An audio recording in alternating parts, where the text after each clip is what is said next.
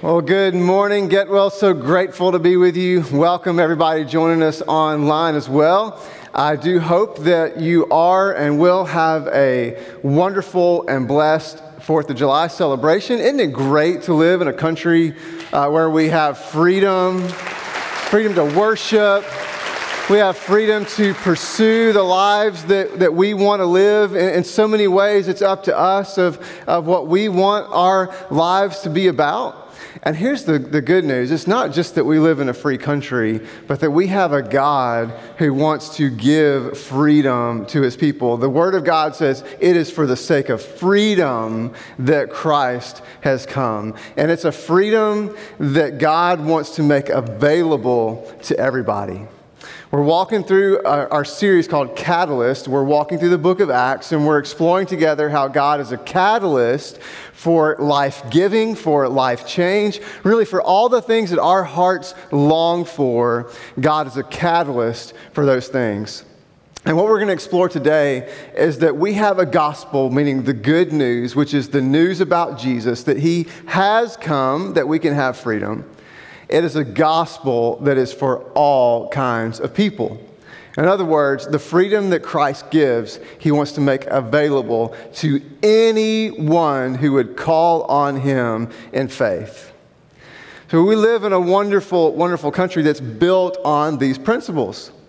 In 1883, there was a lady named Emma Lazarus, who you probably never heard of her, but you've read her work, you've heard it. It is etched on the Statue of Liberty. She wrote these words in 1883, "Give me your tired, your poor, your huddled masses, yearning to be what? Read it with me. To breathe free."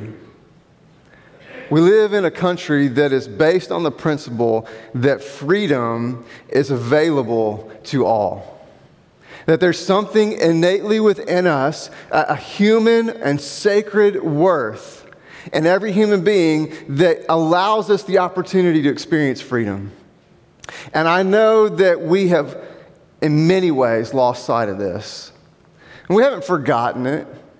But I think in so many ways we've lost our focus on it, and we've certainly lost our attitude around it as we watch our country be divided and we watch people fight. And certainly we see people twist and abuse this principle of freedom to the point where sometimes we just get kind of jaded, don't we? You know, when we lose the focus that we want to have. And what's even worse, see, that's really bad for our country.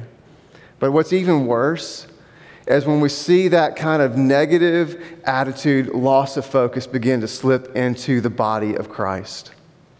Where even as followers of Jesus, we lose our focus that God has come that all people might experience freedom. Because here's the news that we need to understand is that Jesus came to die for all people.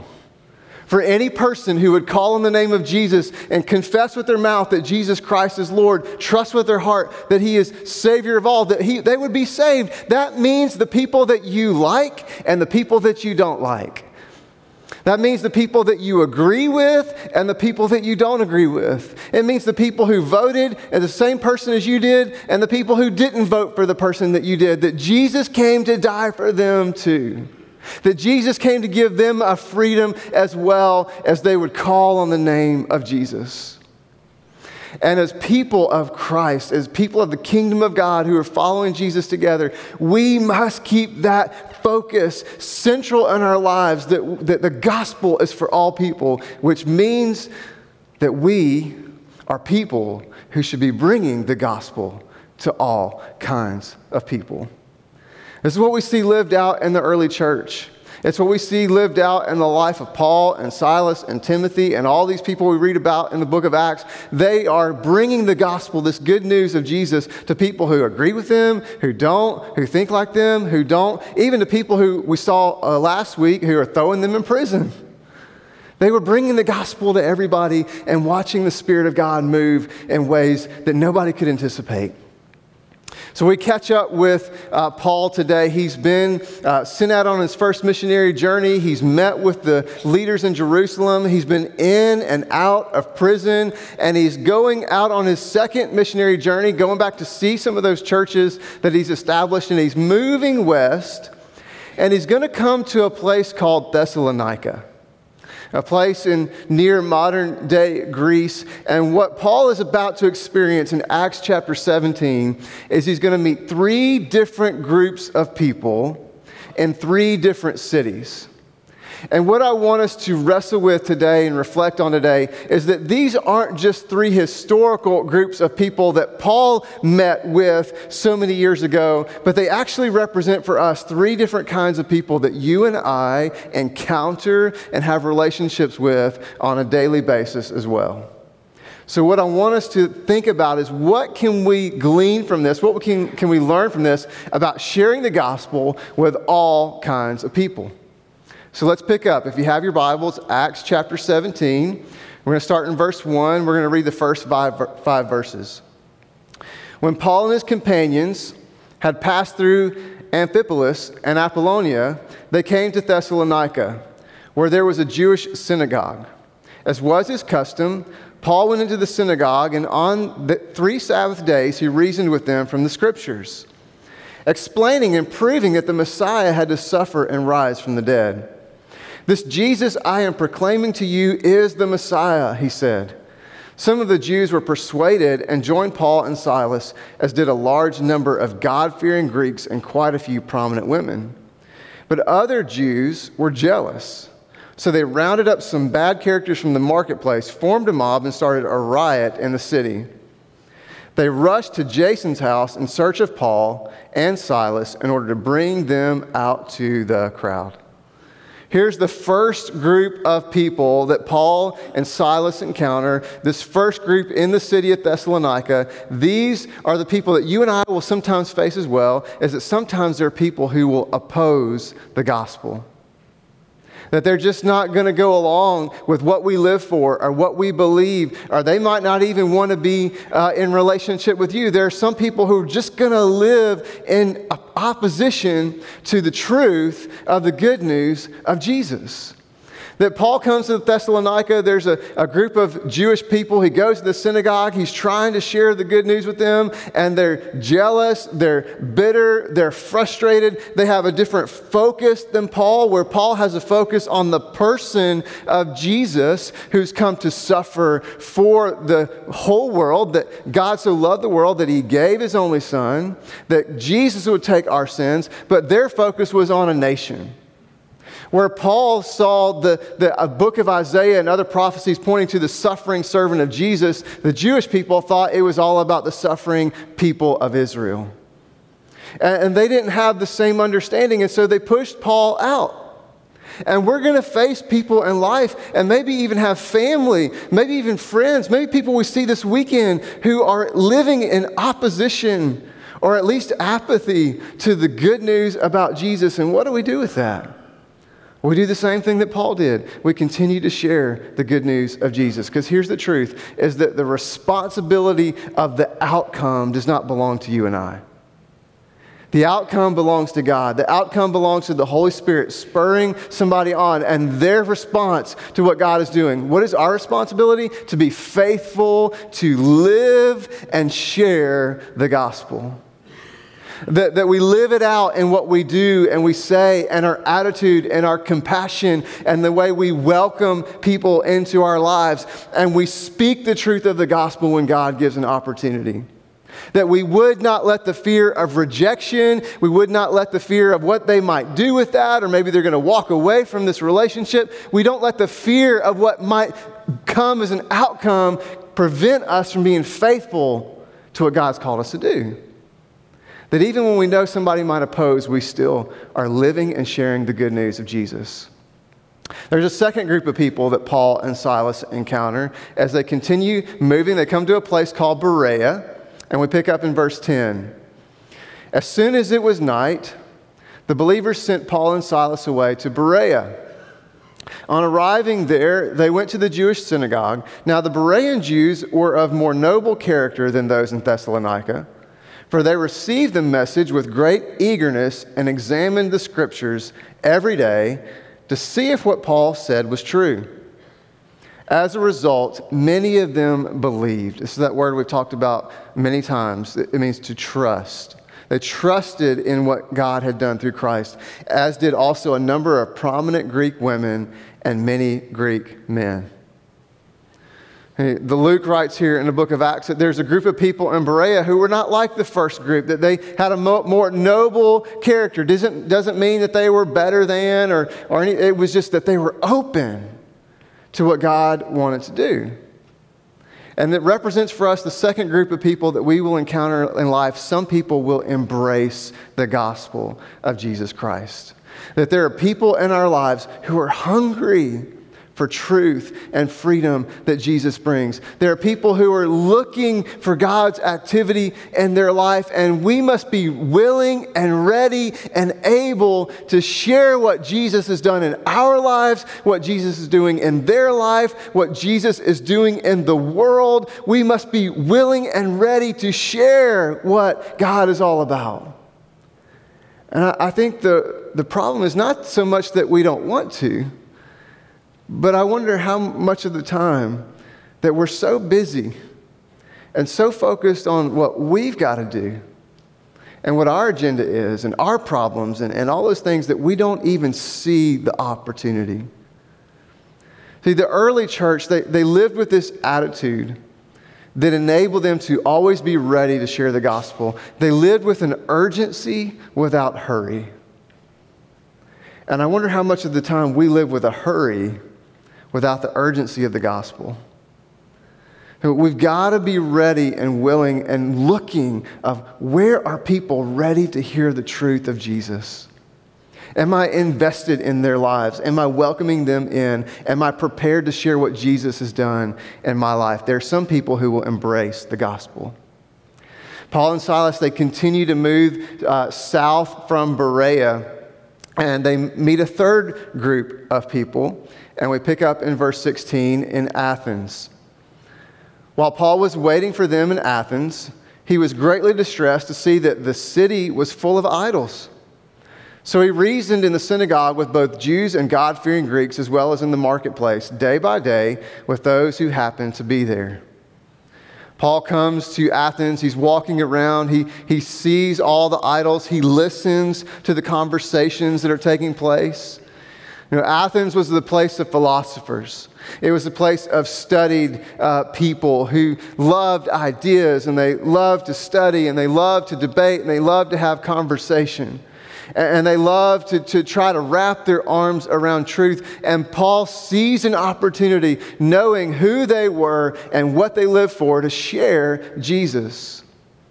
This group of people that represent for us a third group of people that we encounter in life were those who debate the gospel. Some will oppose, some will embrace, some will debate. See, there are people in our lives and people that we encounter that are not yet ready to follow Jesus, but they are ready to talk about Jesus. And I wonder how much of the time, because of the world we live in and all the division and all the strife and how we feel this attack coming against people of God from the world, I wonder how much of the time we've already made our mind up before we even enter into conversation. We're so bitter, we're so frustrated that the moment that they're not ready to embrace the gospel, we just put out a hand and we walk away. What would it look like instead for us to be a people of committed patience and compassion in the lives of people, that those who are willing to talk about Jesus, we are willing and ready and able? That we're not, again, holding the responsibility of what they do with it. We're just holding the responsibility to be faithful. That I want to love you and I want to be invested in your life and I want to talk about what Jesus has done in my life. As long as you're willing to have a conversation, I'm here. Knowing that we never know what God's about to do. We never know what's coming tomorrow or the next day or next week, of how God's going to be using our faithful obedience to bring about a change of heart, to bring a heart of stone to a heart of flesh, to breathe the spirit of life into somebody. See, God never wastes an act of faithful obedience. And so we've got to be willing and ready and able and looking and listening. Who are the people around me who are willing to have a conversation about Jesus? Not that I would hit them over the head and drag them into church or just, beat them down that they don't see the world exactly the way I do, but just share Jesus with them. Not a list of bullet points and not a you have to do this or you have to do that, but there's a God who loves you, and this is how I've experienced him in my life, and this is how I see him in the world, and this is how I see him through history. That we're willing to say, God, we see an opportunity here. So there's some who will oppose, some who embrace, and some will debate. The question remains in each and every group, am I available? Am I ready? Am I looking? Am I listening for what God is calling me to do? And so when we get to a posture and an attitude of, God, I want to be used by you. God, I want to have the freedom that you've given me pointed toward a purpose. God, when I'm ready to do that, are there some tools that you and I can use to share the gospel with others? And the answer is yes. As a matter of fact, as we walk through these encounters, Paul uses 3 different tools to share the gospel with the people around him. And they're the same tools that you and I can use. Here's the first, is that Paul shares the gospel using Scripture.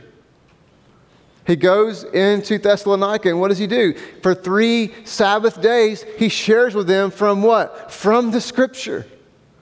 Of this Jesus who we believe has come in the flesh, the God in the flesh who's come to bear our sins and give us life, who rose from the dead.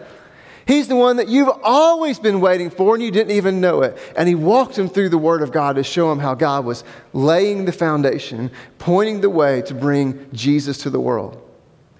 See, in Scripture we have a faithful and reliable source of truth that we can use and we should use and need to use, not just for our lives, but to point other people toward God. And that doesn't mean that we go around quoting Scripture to non-believers and throwing it in their face, but we need to have it in our hearts and minds, and it needs to be guiding every single thing we do. My hope for every single one of us is that we are so living in God's Word that we're not just quoting it, it just comes out by accident. In our conversation and in our thoughts and in our everything we do, just the Word of God is just flowing out of us. It means we need to know it. We need to be in it and wrestling with it. We need to live it. We need to not just know it and read it, but live it out and be faithful and obedient. We need to wrestle with it. We need to ask questions about, God, what are you doing in me and around me? We need to pray over it. We need to listen to it. We need to let it be a part of everything that we are.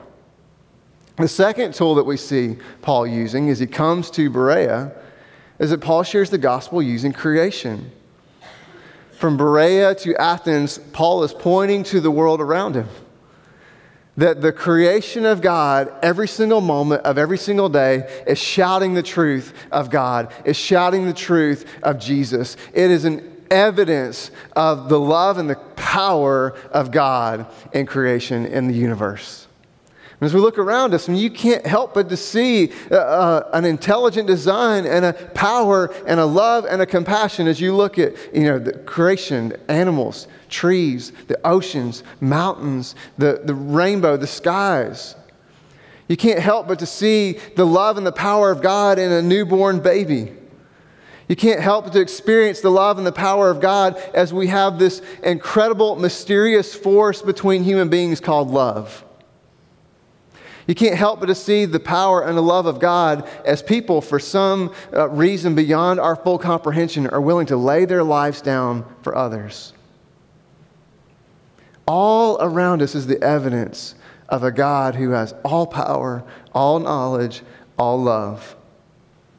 We see it in creation, but this wasn't the only 2 tools. There was a third one that Paul used. Paul shares the gospel using history.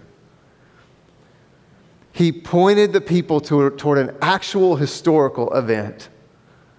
It wasn't just stories. It wasn't just feelings. It wasn't just principles, but it was all based that it was actually an event where God literally brought his son to be born into the world, and God literally had his son live a perfect life and encouraged us to see the face and hear the voice of God. And literally there was a historical event where Jesus gave his life and he really died on the cross. And there was a historical event where Jesus really was placed in the tomb, and 3 days later he rose again, and all the Roman authorities and all the Jewish authorities had to do to stop this whole movement was to take that body and parade it all over the empire, and they could not do it because it really happened. And Paul was pointing them toward a historical reality that actually happened in their midst. And we can do the same. But we don't just stop there, because history has continued. And God is still active, and God is still at work, and he's still in history as it happens. And I want to ask you, what is his story in your story? What is God actively living out and embodying and bringing to being in your life that is evidence of God? In other words, what have you experienced, seen, heard in your life that points to a Savior, that points to a Creator, that points toward a God who loves us? And are we willing and ready and able to share it with others? So much of the time we ask this question: what do I have to do to get God in my life? As if somehow God is distant, God has left the scene, God is around the corner waiting for us to figure things out. What if instead we started to ask the question of ourselves and encourage others to ask the same question: how do I see God already in my life? When we come to people who are hurting, when we come to people who are hungry for the truth of the good news, when we come to people who are willing to enter into conversation about who God just might be, what if our question to them was not how do you get yourself to God, but how do you see God already with you? Where's God already been at work? What is his story and your story? What is God doing to bring you to him? It's a completely different conversation, where we use what God has given us to point people to the grace and the mercy and the love and the power of God. And it requires of us a different kind of attitude as we are willing to look for those who might embrace or might enter into conversation. We need a freedom for attitude and not just a freedom from. So as we talk about freedom, what is freedom? Freedom is to be free from, to be set loose from anything that would imprison or hold me captive.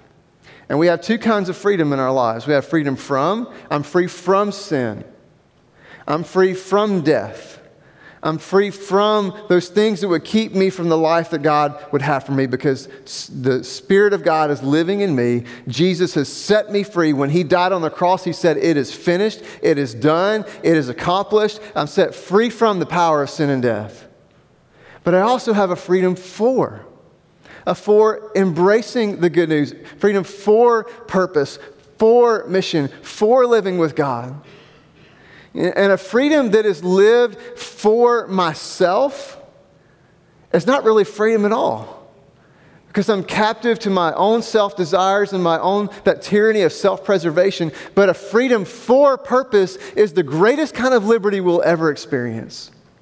And this is the attitude that Paul had, a freedom for attitude, that I'm going to live for the purposes of God. Paul said it this way. We started our service with it. As he's writing to the Corinthian church, he said this: even though I am what? Free of the demands and expectations of everyone, I have voluntarily become a servant to any and all in order to reach a wide range of people. As he came to Thessalonica, as he came to Berea, as he came to Athens, Paul was asking the singular question: God, how do I use the freedom you've given me in Christ to help somebody else embrace what Jesus has done for them? Too much of the time we're fixated on what somebody needs to do for me when we've already experienced everything we need. So here's the principle I want to leave with us as we get ready to close. It becomes a lot easier to serve others when I stop looking for them to give me what only Jesus can give. It becomes a lot easier to serve others when I stop looking for them to give what only Jesus can give. What are we looking for from the people around us? Are we looking for that acceptance? Are we looking for that affirmation? Are we looking for agreement? Are we looking for a proclamation of who we are, our identity? Are we looking for them to give me security and significance? What is it that I'm looking for other people to give me that only Jesus can give? So much of the time, we want somebody else to bestow freedom on me when Jesus has already given me the freedom to live for a purpose, to be free from and to be free for the gospel, the kingdom of God. And there's a great liberty that we experience, not just by a government, but by a kingdom of God when we start living for the purpose of God. That we start experiencing the freedom that God's already given us to say, I want to serve you. I want to enter a conversation with you. I want to bestow compassion upon you, forgiveness and grace and mercy. So much of the time we live in fear. Well, what if they reject me? What if they walk away? What if they're mean to me? What if they do something, to me? What if I lose influence for sharing Jesus? Can we, as a people of God, hold on to the freedom we have and let go of those fears? To say, I'm just going to embrace people. I'm just going to love people. I'm just going to share people. And I'm going to look for every opportunity to be bold in living and speaking and sharing the truth of Jesus. Knowing the responsibility of the outcome doesn't lie with me, but the responsibility of faithfulness is squarely on my shoulders. And we can do this. We can let go of the fear because Jesus has paved the way. He has bestowed freedom. He has made it possible for us to be free from sin and death and free for a purpose, which requires a single step for us. And I'll close with this. As that we cannot just believe that Jesus is Lord. We've got to let Jesus be Lord of our lives. And for many of us, that's a significant jump that we need to take, where we actually step into the freedom that Christ has given, not just for one day, but for this day, to follow him.